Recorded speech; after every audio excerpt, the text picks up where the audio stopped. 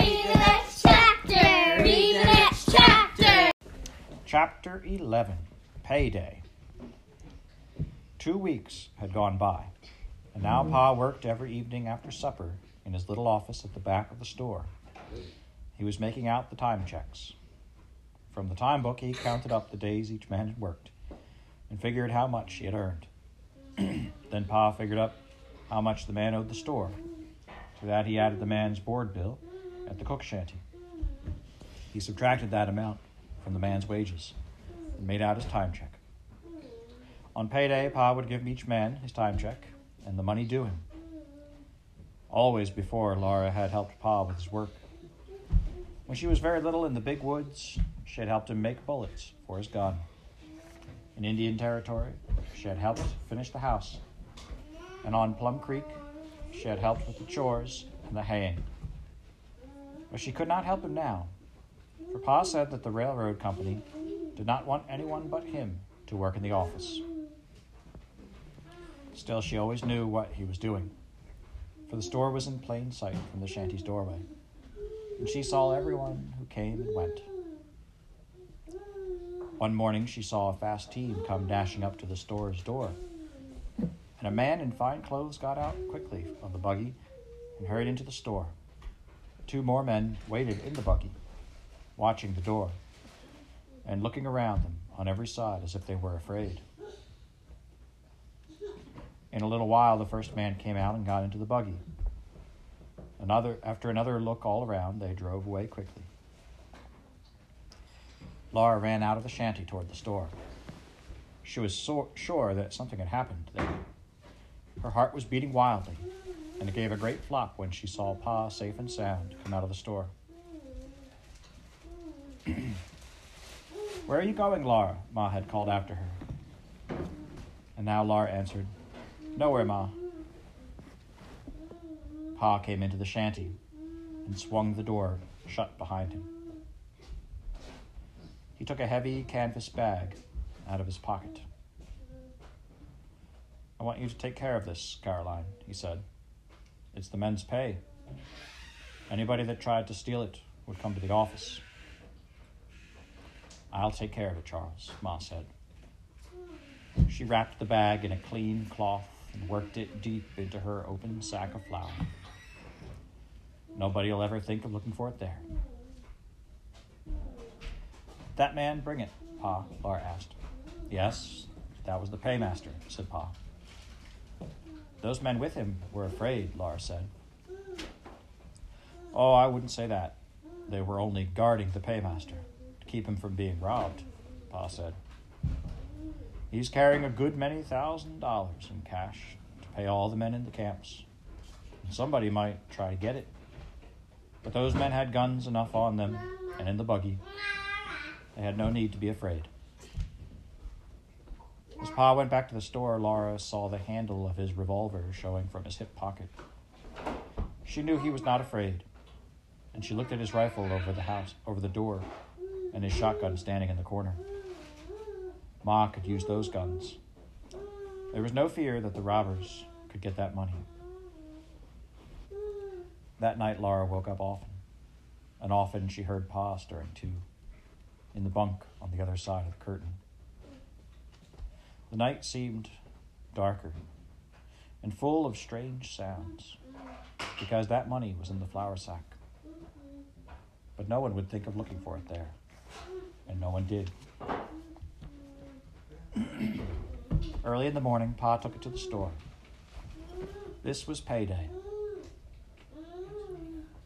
After breakfast, all the men gathered around the store, and one by one they went inside. One by one they came out again and stood in little groups talking. They would not work that day. It was payday. At supper, Pa said he must go back to the office again. "Some of the men don't seem to understand why they got only 2 weeks' pay," he said. "Why don't they get paid for the whole month?" Laura asked him. "Well, you see, Laura, it takes time to make out all those time checks and send them in, and then the paymaster has to bring out the money. I'm paying the men their wages now up to the 15th, And in another 2 weeks, I'll pay them up to now. Some of them can't get it through their thick heads that they've got to wait 2 weeks for their pay. They want to be paid right up to yesterday. Don't fret about it, Charles, said Mom. You can't expect them to understand how business is handled. And they don't blame you, do they, Pa? Said Mary. That's the worst of it, Mary. I don't know, Pa answered. Anyway, I've got to do some bookwork at the office. The supper dishes were soon washed, and Ma sat rocking Grace to sleep, and Carrie snuggled beside her. Laura sat beside Mary in the doorway, watching the light fade from the waters of the lake. She was seeing it out loud for Mary. The last light is shining pale in the middle of the smooth lake. All around it, the water is dusky, where the ducks sleep, and the land is black beyond. The stars are beginning to twinkle in the gray sky. Pa has lighted his lamp. It shines out yellow from the back of the black store.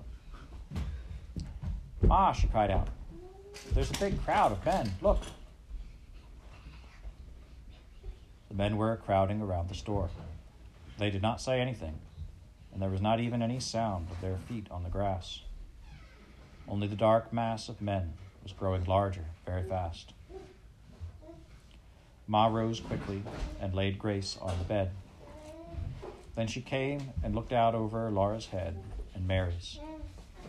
She spoke softly, come inside, girls. When they obeyed her, she shut the door, all but a crack. She stood looking out through the crack. Mary sat in the chair with Carrie, but Laura peeped under Ma's arm. The crowd was close around the store. 2 men went up the step and pounded on the door. The crowd was quiet. The whole dusky twilight was quiet for a moment. Then the men pounded again on the door, and one called, "Open the door, Ingalls!" The door opened, and there in the lamplight stood Pa. He shut the door behind him, and the 2 men who had knocked stepped backward into the crowd. Pa stood on the step with his hands in his pockets. "Well, boys, what is it?" he asked quietly. A voice came from the crowd. "We want our pay." Other voice shouted, "Our full pay. Come across with that 2 weeks' pay you kept back. We're going to get our pay." "You'll have it 2 weeks from now, just as soon as I can get your time checks made out," said Pa. The voices shouted again, "We want it now. Quit stalling. We're going to have it now." "I can't pay you now, boys," Pa said. "I won't have the money to pay you till the paymaster comes again." "Open up the store," somebody answered. Then the whole crowd yelled, "That's it. That's good enough. Open the store. Open up that store." "No, boys, I won't do that," Pa said coolly. "Come in tomorrow morning, and I'll let each man have all the goods he wants on his account." "Open up that store, or we'll open it for you," came a shout. A growl rumbled from the crowd. The whole mass of men moved in towards Pa, as if that growl moved them. Laura ducked under Ma's arm, but Ma's hand clenched on her shoulder and pulled her back. "Oh, let me go. They'll hurt Pa. Let me go. They'll hurt Pa," Laura screamed in a whisper. "Be still," Ma told her, in a voice Laura had never heard before. "Stand back, boys. Don't crowd too close," said Pa. Laura heard his voice, cold, and stood trembling. Then she heard another voice behind the crowd. It was deep and strong, not loud, but plainly heard. "What's up, boys?" In the dark, Laura could not see the red shirt, but only Big Jerry was so tall. He stood head and shoulders above the shadowy figures of the crowd. Beyond them in the dusk was a pale blur that could be the white horse. A confusion of voices answered Big Jerry, and then he laughed. His laugh was big and booming. You fools, Big Jerry laughed. What's the fuss about? You want the goods out of the store? Well, tomorrow we'll take what we want of them. They'll still be here. Nobody'll stop us when we get started. Laura was hearing rough language. Big Jerry was using it. What he said was all mixed with swear words and with other words she had never heard. She hardly heard them now, because she felt all broken up. She felt as if everything was smashed like a dropped plate when Big Jerry took sides against Pa. The crowd was all around Big Jerry now. He was calling some of the men by their names and talking to them about drinking and playing cards. Some of the crowd went with him towards the bunkhouse. Then the rest of it broke into smaller pieces and scattered away in the dark. Ma shut the door. Bedtime, girls, she said. Laura went trembling to bed, as Ma told her to do. Pa did not come. Now and then she heard an outbreak of loud, rough voices from the camp, and sometimes singing. She knew she would not sleep until Pa came. Then her eyes opened suddenly. It was morning. Beyond Silver Lake, the sky was burning gold, and one line of red cloud lay across it. The lake was rosy, and wild birds flew up clamoring. The camp was noisy, too. All around the boarding shanty, the men were gathered in a milling crowd, talking excitedly. Ma and Laura stood outdoors at the corner of the shanty, watching. They heard a shout and saw Big Jerry jump onto his white horse. "Come on, boys," he shouted. "All aboard for the fun."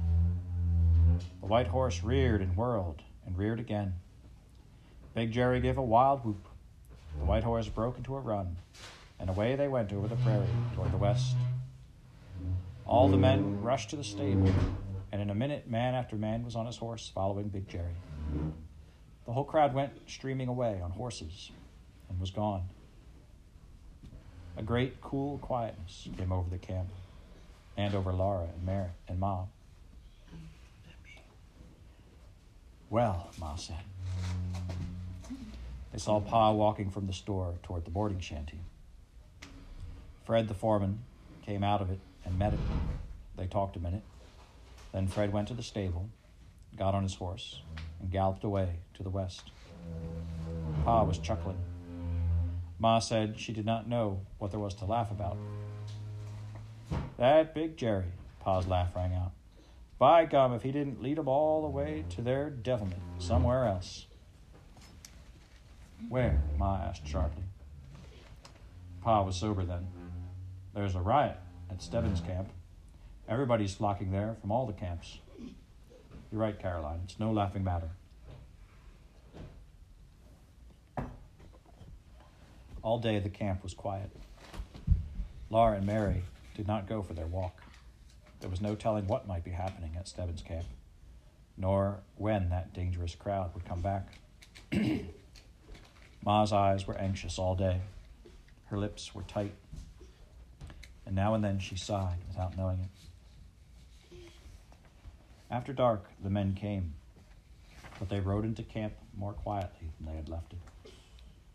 They ate supper in the boarding shanty, and then they went to bed in the bunkhouse. Laura and Mary were still awake when Pa came, late from the store.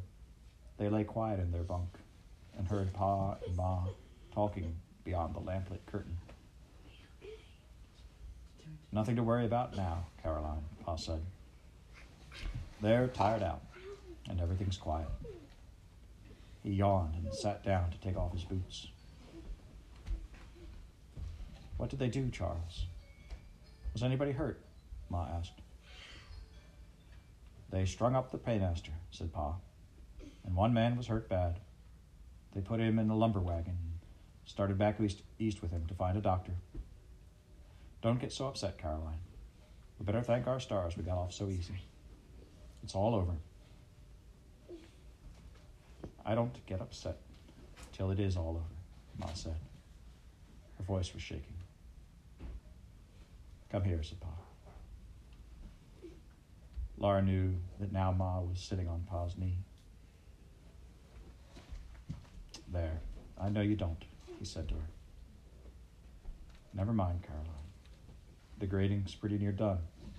These camps will be closing down, gone before long. And next summer we'll be settled down on a homestead.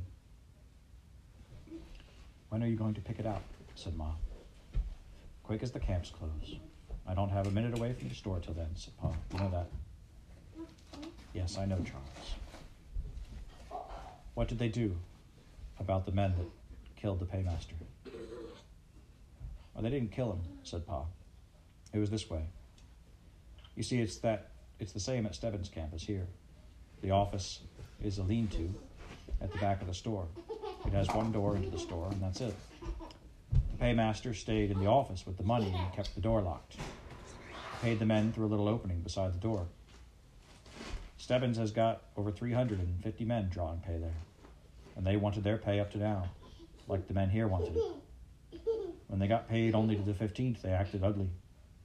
Most of them wear guns, and they were in the store, threatening to shoot up the place unless they got their full pay. In the melee, a couple of men got to quarreling, and one of them hit the other over the head with the weight from the scales. He dropped like a struck ox, and when they dragged him out into the air, they couldn't bring him back to his senses. So the crowd started out with a rope after the man that hit him. They trailed him easy enough into the slough, and then they couldn't find him in the high grass. They threshed around looking for him through that slow grass taller than their heads, till I guess they'd ruined any trail he left. They kept on hunting him till past noon, and lucky for him, they didn't find him. When they got back to the store, the door was locked. They couldn't get in. Somebody had loaded the hurt man into a wagon and headed back east to look for a doctor. By this time, men were piling into the place at all the other camps. They ate everything they could get a hold of in the boarding shanty, and most of them were drinking. They kept pounding on the store door and yelling to the paymaster to open up and pay them, but nobody answered. A crowd of near 1,000 drunken men is an ugly thing to deal with.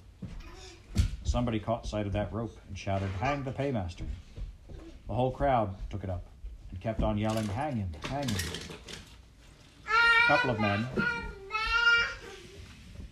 men got on the top of the lean-to roof and tore a hole in the shingles. They left the end of the rope dangling over the edge of the roof, and the crowd grabbed hold of it. The two fellows dropped down onto the paymaster and got the noose around his neck. "Stop, Charles. The girls are awake," said Ma. "Pshaw, that's all there is to it," said Pa. "They hauled him up once or twice is all. He gave in." "They didn't hang him?" "Not enough to hurt much. Some of the crowd was breaking down the door with neck yokes, and the storekeeper opened it. One of the fellows in the office cut the rope and let the paymaster down, and opened up the pay window, and the paymaster paid every man what he claimed was his due. A good many men from the other camps crowded in and drew pay too. There wasn't any bothering with time checks. "Shame on him," Laura cried out. Pa drew back the curtain. "What did he do it for? I wouldn't. She went on before Pa or Ma could say a word. There she was sitting on her knees in bed, her fists clenched. "You wouldn't what?" said Pa. "Pay them. They couldn't make me. They didn't make you." "That mob was bigger than ours, and the paymaster didn't have Big Jerry to help him," said Pa. "But you wouldn't have, Pa," Laura said. "Shh," Ma hushed them. "You'll wake Grace. I'm thankful the paymaster was sensible. Better a live dog than a dead lion." "Oh, no, Ma. You don't mean that," Laura whispered. "Anyway, discretion is the better part of valor. You girls go to sleep," Ma murmured. "Please, Ma," Mary whispered. "How could he pay them? Where did he get the money when he'd already paid out what he had?" "That's so. Where did he?" Ma asked. "From the store. It's a big store, and it had already taken in most of what the men had been paid. They spend as fast as they get," said Pa. Now mind your ma, girls, and go to sleep. He let the curtain fall. Very softly under the quilt, Mary and Laura talked until Ma blew out the lamp. Mary said that she wanted to go back to Plum Creek. Laura did not answer that. She liked to feel the great wild prairie all around the little shanty. Her heart beat strong and fast. She could hear in her mind again the savage, fierce sound of that crowd's growl and Pa's cold voice saying, "Don't crowd too close." And she remembered the sweating men and sweating horses moving strongly through clouds of dust, building the railroad in a kind of song. She did not want ever to go back to Plum Creek.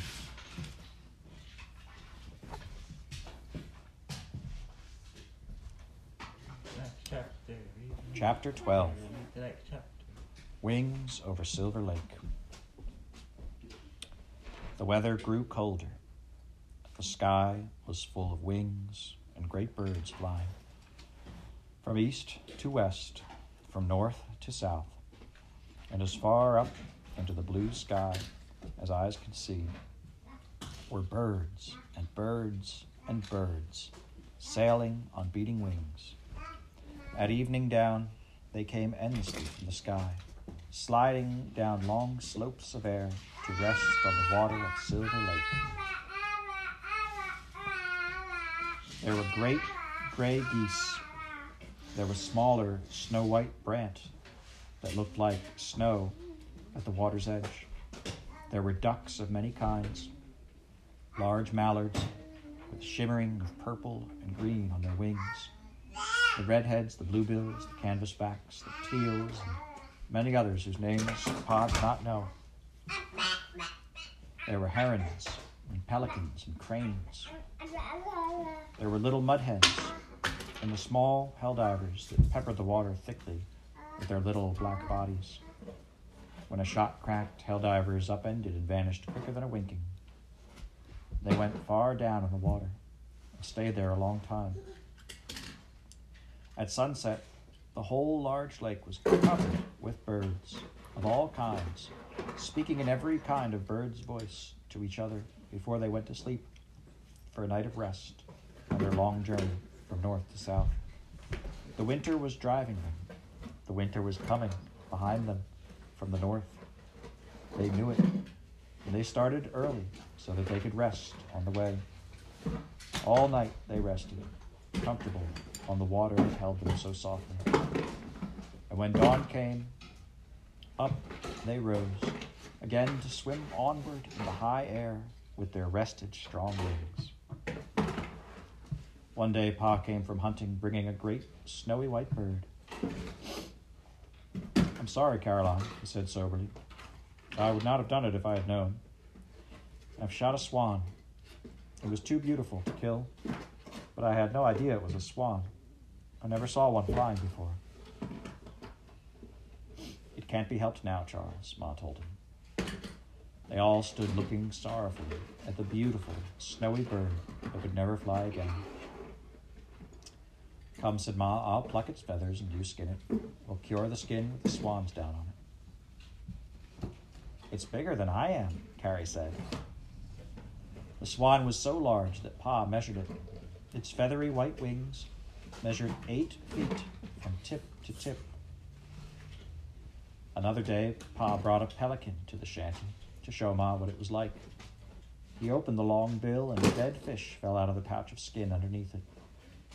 Ma snatched up her apron and pressed it to her face, and Carrie and Grace held their noses.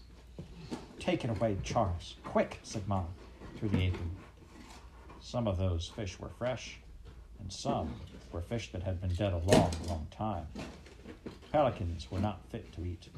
Even their feathers smelled so strongly of rotten fish that Ma could not save them for pillows. Pa shot all the ducks and geese they could eat, but he shot nothing else except hawks. Sometimes he shot a hawk because hawks kill other birds. Every day Laura and Ma plucked feathers from the scalded skins of the ducks and the geese that Pa shot for dinner. We'll soon have enough for a feather bed, said Mom. Then you and Mary can sleep in feathers this winter. All those golden autumn days, the sky was full of wings. Wings beating low over the blue water of Silver Lake. Wings beating high in the blue air far above it. Wings of geese, of brant, of ducks and pelicans and cranes and heron, and swans and gulls, bearing them all away to green fields in the south. The wings and the golden weather and the tang of frost in the mornings made Laura want to go somewhere. She did not know where. She wanted only to go. Let's go west, she said one night after dinner. Pa, can't we go west when Uncle Henry does? Uncle Henry and Louisa and Charlie had earned money enough to go west. They were going back to the big woods to sell their farm, and in the spring with Aunt Polly they were all driving west to Montana. Why can't we, Laura said. There's all the money you've earned, Pa, $300. We've got the team and the wagon. Oh, Pa, let's go on west. Mercy, Laura, Ma said. Whatever. She could not go on. I know, little half-pint, said Pa, and his voice was very kind. You and I want to fly like the birds. But long ago I promised your Ma that you girls should go to school. You can't go to school and go west. When this town is built, there'll be a school here. I'm going to get a homestead, Laura, and you girls are going to school. Laura looked at Ma, and then again at Pa, and she saw that it must happen. Pa would stay on a homestead, and she would go to school. You'll thank me someday, Laura. And you too, Charles, Ma said gently. Just so you're content, Caroline. I'm satisfied, said Pa. That was true, but he did want to go west. Laura turned back to the dishpan and went on washing the supper dishes. Another thing, Laura, said Pa. You know Ma was a teacher, and her mother before her. Ma's heart is set on one of you girls teaching school, and I guess it will have to be you. So, you see, you must have your schooling. Laura's heart jerked, and then she seemed to feel it falling far, far down. She did not say anything. She knew that Pa and Ma and Mary, too, had thought that Mary would be a teacher. Now Mary couldn't teach. And, oh, I won't, Laura thought to herself. I don't want to. I can't. But then she said to herself, you must. She could not disappoint Ma. She must do as Pa said. So she had to be a school teacher when she grew up. Besides, there was nothing else she could do to earn money.